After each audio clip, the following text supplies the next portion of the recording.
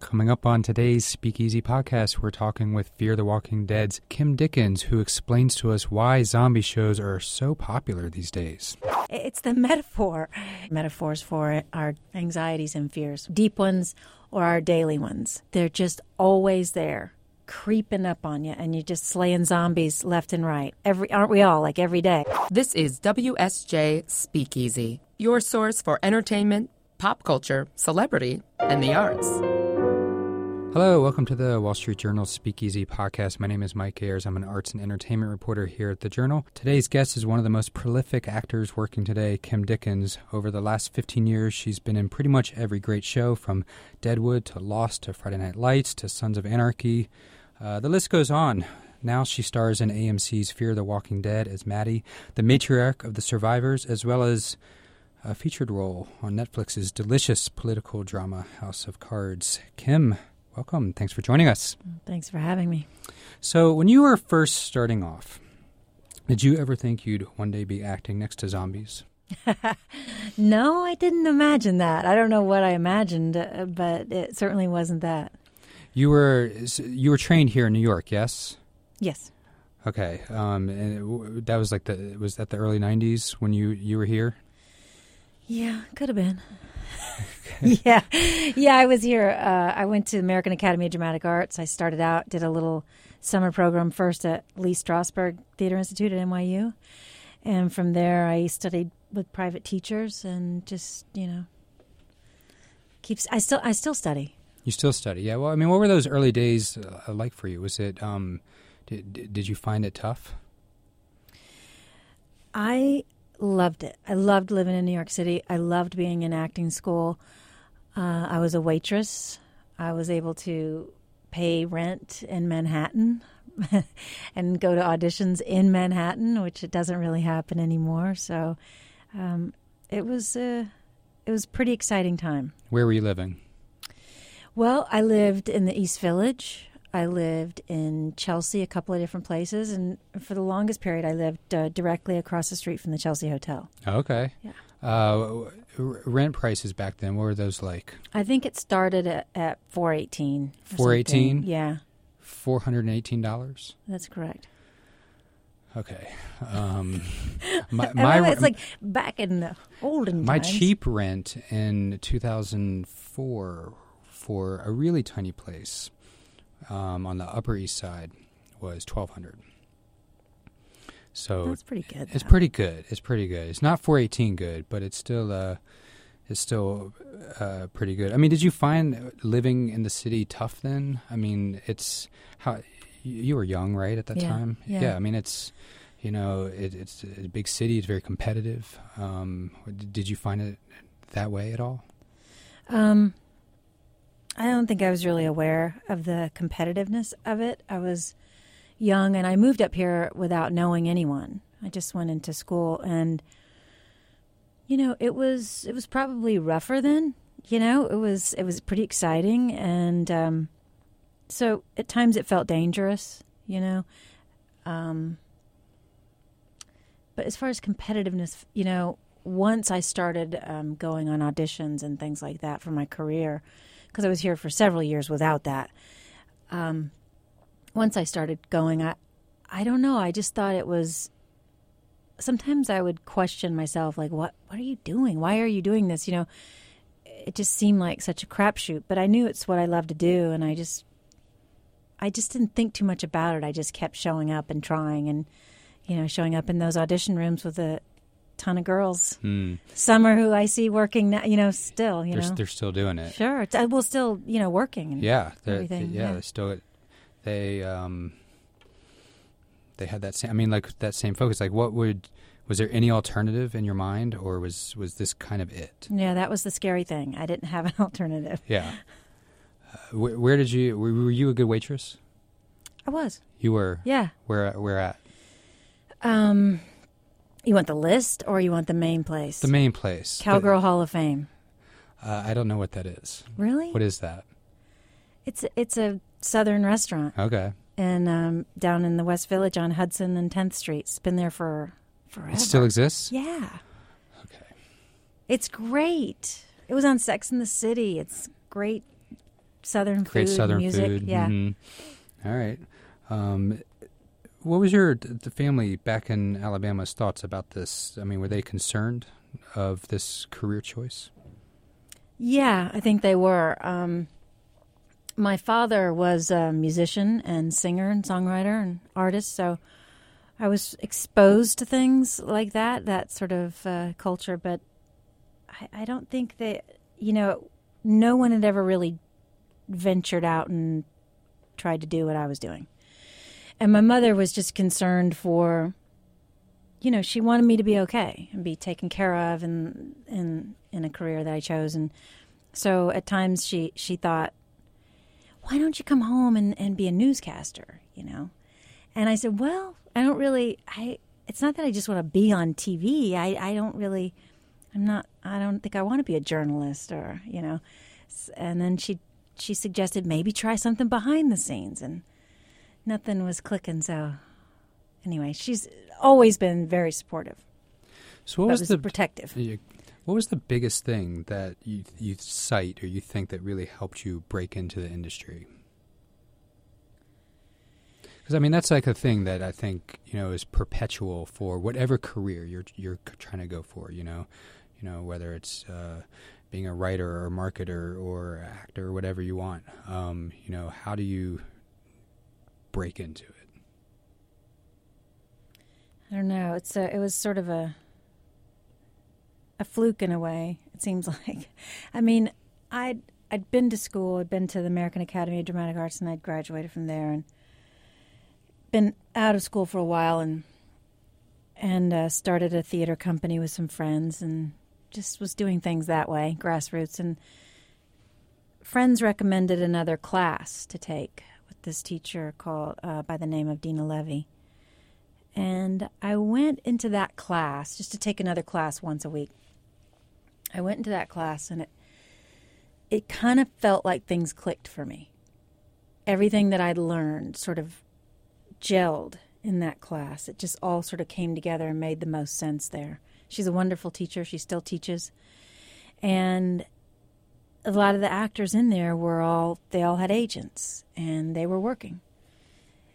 And there were so many facets to the class, but one of the things was, it sort of focused on owning what works about you. Stop trying to change things about yourself, and just be very present in yourself. And it sort of taught me how to walk into the room, like the audition rooms and stuff like that, a starting place to then do the work. For me, that felt like a big moment. Yeah, I feel like learning presence, like the ability to be present. Mm-hmm. It's kind of in fashion right now, but you have to, you have to really teach yourself how to do that, or at least have somebody tell you, this is how you get ahead if you want to, really succeed. And then, but you can tell somebody, but it's not that easy to learn necessarily. No, it's not. Do you consider yourself kind of a goal-oriented person? Like back then, did you give yourself timelines? Were you very, in head-down pursuit of goals? No. I kind of just went where the wind took me at times. But I finally put my head down at once, and I said, I have to get real pictures, and I got some pictures, and then I said, all right, I got to send them out.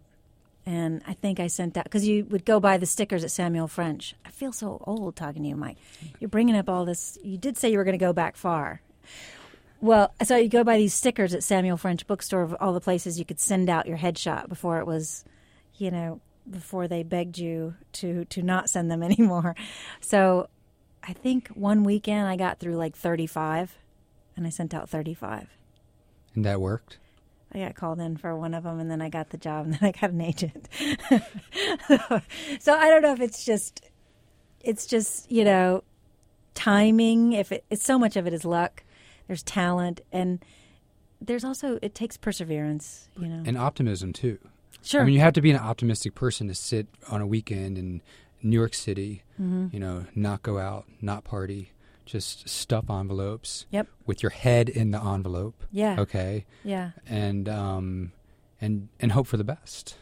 Yeah. And you have to be a little glass full type of person to want to do that, as well as having all those other things, perseverance and luck and some nice timing. Yeah. So that big break, what do you consider that big break for you that really kind of sets you on the path that you've done in the last 5-10 years? The big break from the very beginning, or the one the last 5 to 10 years? Yeah, well, the one that you credit as just like the turning point of your career.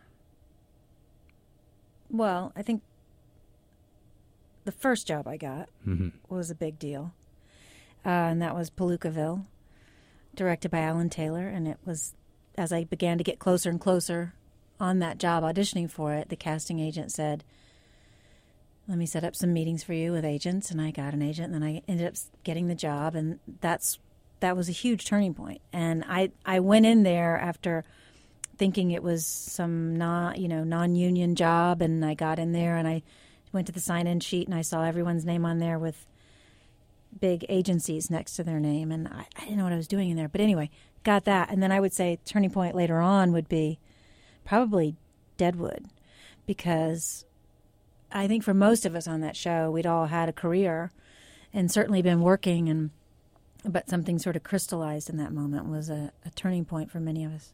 What was that audition like?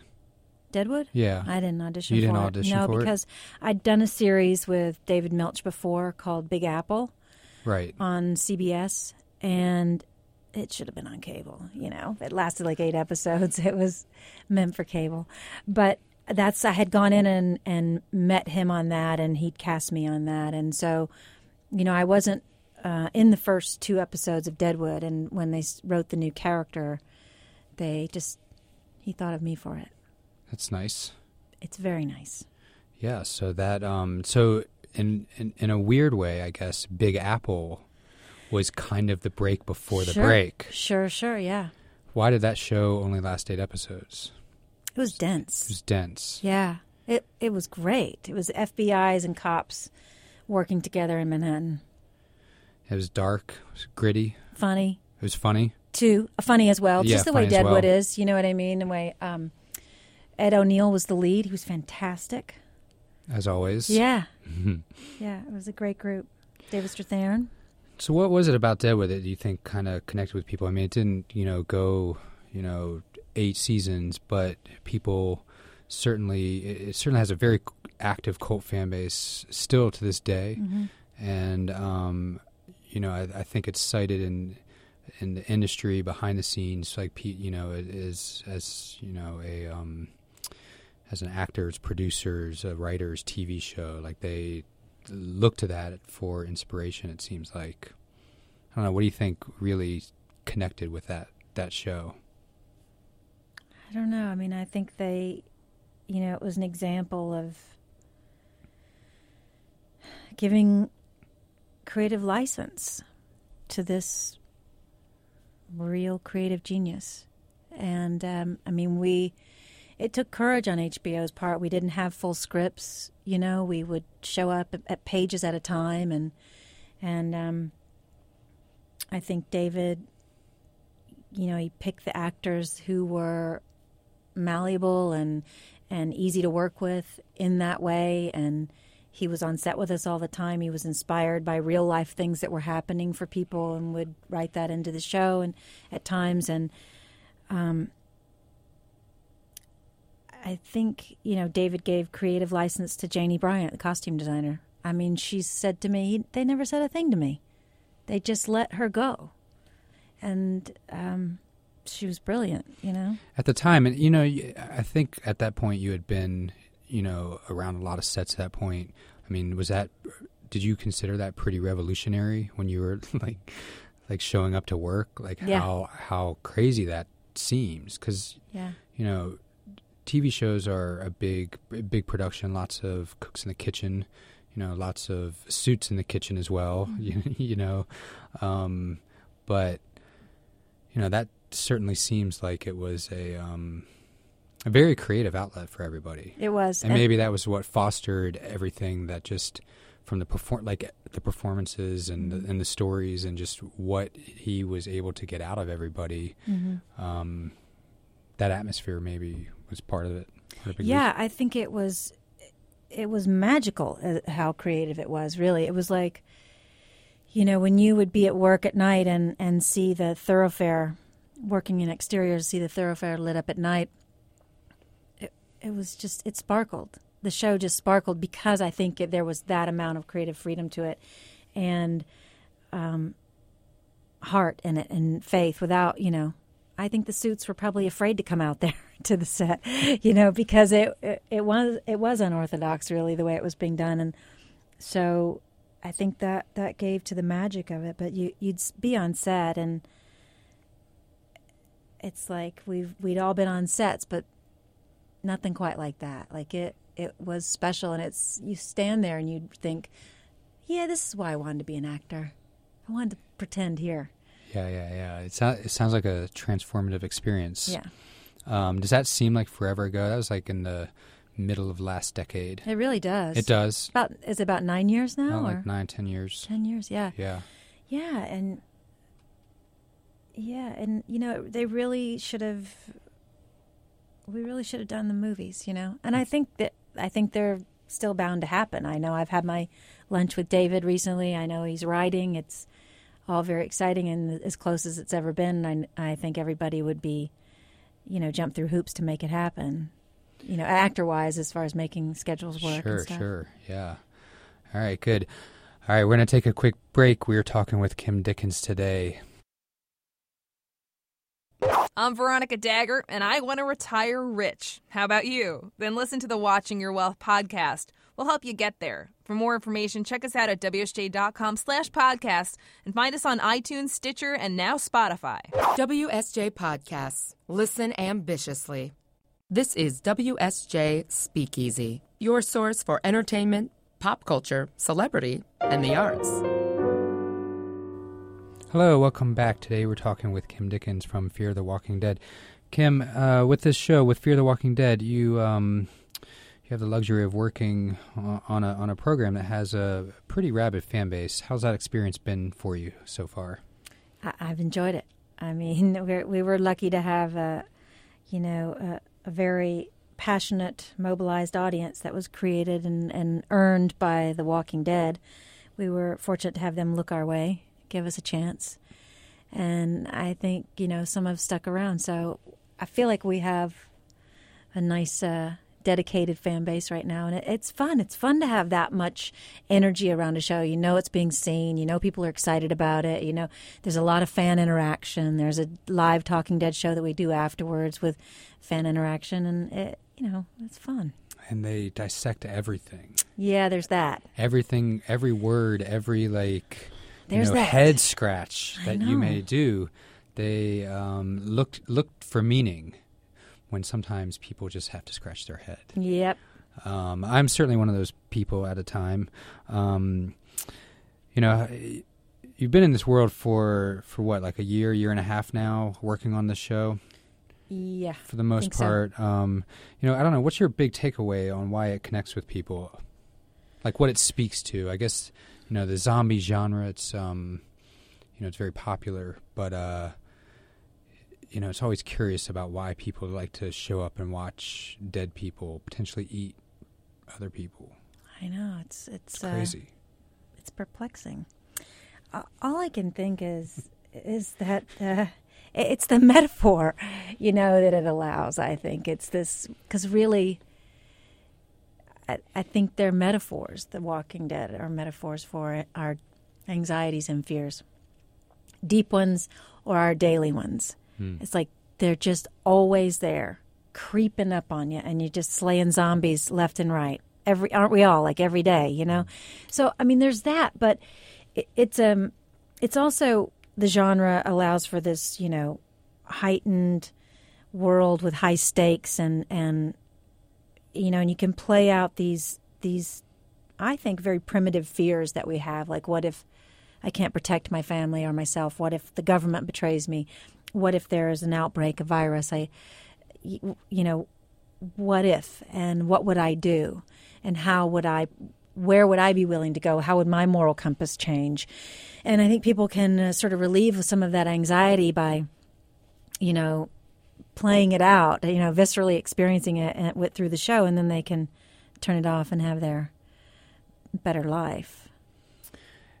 Yeah, I mean, it certainly does speak exactly to what you're saying. Like the anxieties, that was a good description about, things creeping up around you. That's what zombies do. They're not very fast. They're not fast. They're not swift. They're not Olympic sprinters by any means, but they are fearful, and there's a certain, I guess, paranoia that Kirkman and the folks love to constantly introduce, whether it's human on human paranoia and or zombie on human paranoia, and the idea of making quick decisions and what you can be, and this is what this season seems to really be exploring in everybody, some more than others, but your character specifically seems like she's really realizing what's at stake. And there's people that eat people, but that's not really what is the most scary aspect about this new reality. It's what humans have turned into. Yeah. And this must be, looking at your body of work, you have, she seems like such a new type of person for you to explore. Would you say that's pretty accurate? Yes and no. At first glance for me it was, and then the more I get into it, the more I realize, I'm familiar with playing women who are struggling or have been from somewhere, been through something that maybe we don't know what it is, but somehow we root for her, and she's not a victim. So I also realize, at first I thought the genre was not for me, or I was not for the genre. I had not done the genre before and didn't think I'd fit in. And then I start to realize, Deadwood and Treme were both apocalyptic in the way. I mean, Deadwood was a Wild West, a lawless community where disease was rampant and no one was protected. And then Treme, right post-Katrina, New Orleans felt betrayed by their government and, victims of natural disasters. So the stakes were life or death in all of those shows. Yeah, when did you make that connection? Because it's a very, intriguing connection, that the Wild West, the zombie apocalypse, post-Katrina, they all can kind of start to feel the same, It's just a different context. Was the first season pretty much done when you kind of realized that, or were you kind of like, it was before? I think so. Yeah. Yeah.